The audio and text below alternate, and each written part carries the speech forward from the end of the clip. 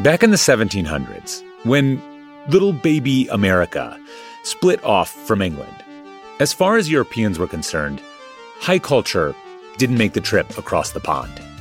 Yeah, we just weren't seen as good as, we weren't as fashionable, we weren't as literate, we weren't as good at anything. Basically, they thought our painters, they thought everything we were doing was crap, except for cocktails. But even gaining this minimal amount of respect took time, because American mixology started, in part, with a type of mixed drink that Europeans thought of as truly trashy: the hot ale flip. A drink made of ale, rum, spices, eggs, and finished with a red-hot fire poker.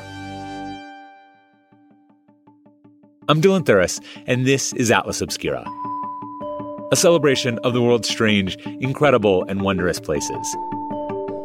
And today, we're taking a step back in time to visit the taverns of colonial America and take a frothy sip of the hot ale flip. That's after this.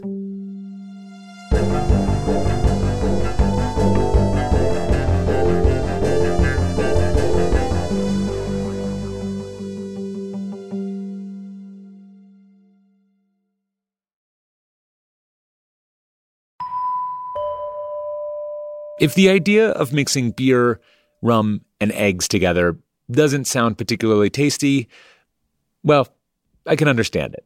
Describing to someone as it's like sweet hot beer with spices, sounds awful. But the last time I had it, I remember it being very tasty.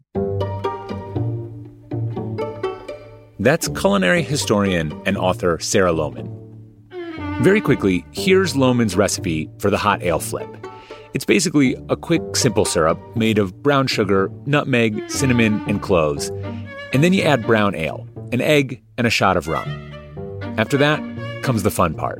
Once the spice, eggy alcohol is in a fire-safe container, you pull a red-hot fire poker out of the coals, shake off any loose bits of ash, and plunge it directly into the drink. So don't be scared of it. People are often just going to put it right in there. Yeah, just take it out, put it right in there. It's super fun. It's going to hiss and bubble and froth, but don't worry. It's all a part of the process.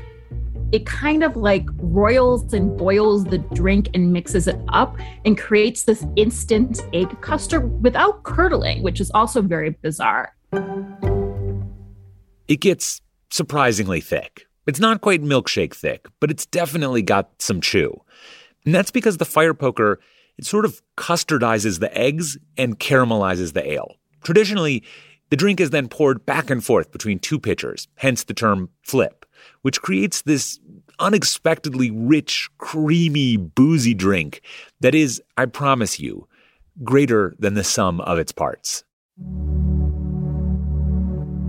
The protein in egg whites in particular, and the fat in the yolks, gives a silky, full mouthfeel. Warm, comforting, caloric, slightly boozy, take your pain away kind of drink.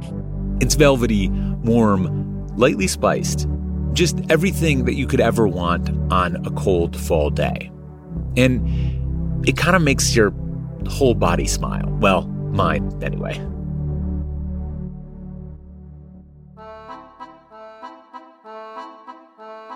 One of the first references to the drink comes from the early 1700s, but it wasn't exactly favorable. A British dictionary entry labeled it as a sailor's drink, which back then sort of carried a roughneck kind of connotation. It was probably the rum's fault. I don't think rum's reputation in England was ever good because it was associated with sailors.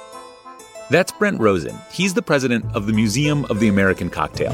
And he says a version of the hot ale flip existed in 18th century England, but was definitely considered sort of low-life swill.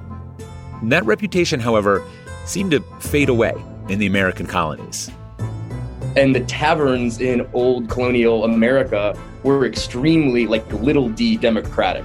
George Washington on down to the guy that shined his shoes were hanging out in taverns drinking flip.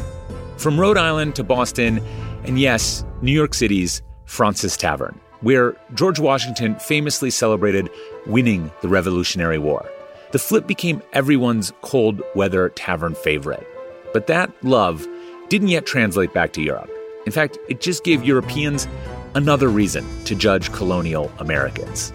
It just confirmed their suspicions of what Americans were like, for suddenly all of them to just be drinking Flip all the time. Because in their mind, anybody that did that would be sort of like the dregs of society.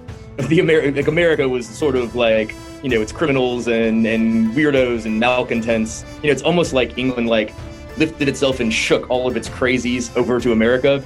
And so, of course, the Americans, are over there acting like sailors and drunkards, because why wouldn't they be? In 1842, Charles Dickens took a tour of the U.S., and he later published a book about what he saw. It was not kind. He said pigs seemed to be on equal, if not superior footing with New Yorkers. What a lot of people did who were middle class on down, who lived in cities, is they would buy a pig and let the pig out on the streets. This was super common in New York. The pig would wander around and eat garbage. And then at the end of about a year, they take the pig to a butcher and have it slaughtered, and they'd have their rent for a whole nother year. Yeah, Dickens was there for the free-range trash pigs of New York era. I mean, he could come back.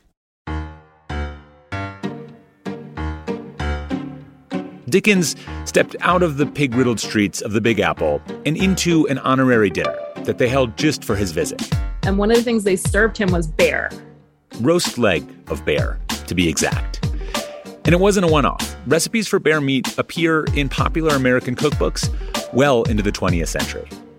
You definitely thought of us as trashy. And I think that part of it is just we're a spunky people. It takes a certain type of person to get on a ship and come to this country, right? In time, America's reputation in Europe improved, or at least the curiosity about America grew, to the point where visiting the U.S. became something of a trend for European celebrities in the 19th century. They'd come and they'd check out the mountains, the plains, our cities, and see what this kind of grungy new country looked like and what the people were all about. But aside from sightseeing, there was one other thing that they all wanted to do. And one thing that all of them had in common is that they all had a cocktail in one place or another. By this time, they didn't come to drink the Flip per se. Still kind of trashy. But this early American embrace of mixology, the fearlessness of combining all kinds of things, hot poker or not, and the many innovations that sprang from that, gave young America something to proudly hang its hat on. Cocktails is something that America is credited as inventing. So it was kind of in the early 19th century that we got acknowledged as these master craftsmen. Even Europe had to hand it to colonial America here. It knew how to make a drink. Of course, in time, the hot ale flip went the way of the dodo. Refrigeration popularized cold beer, modern heating meant that taverns didn't need to have hearths, and drinking at home just became sort of the norm through the 20th century. But if you're feeling particularly patriotic, or you want to get kind of trashy, or both, they go well together, you can find a link to the recipe in the show notes. Drink historically, drink responsibly, drink the hot ale flip.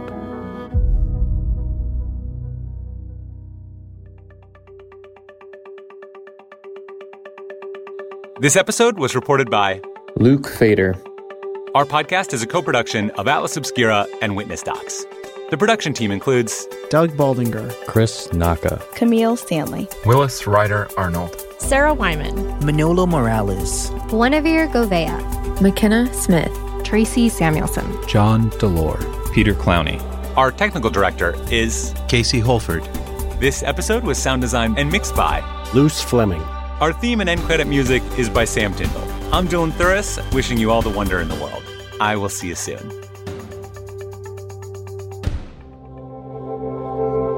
Witness Docs from Stitcher.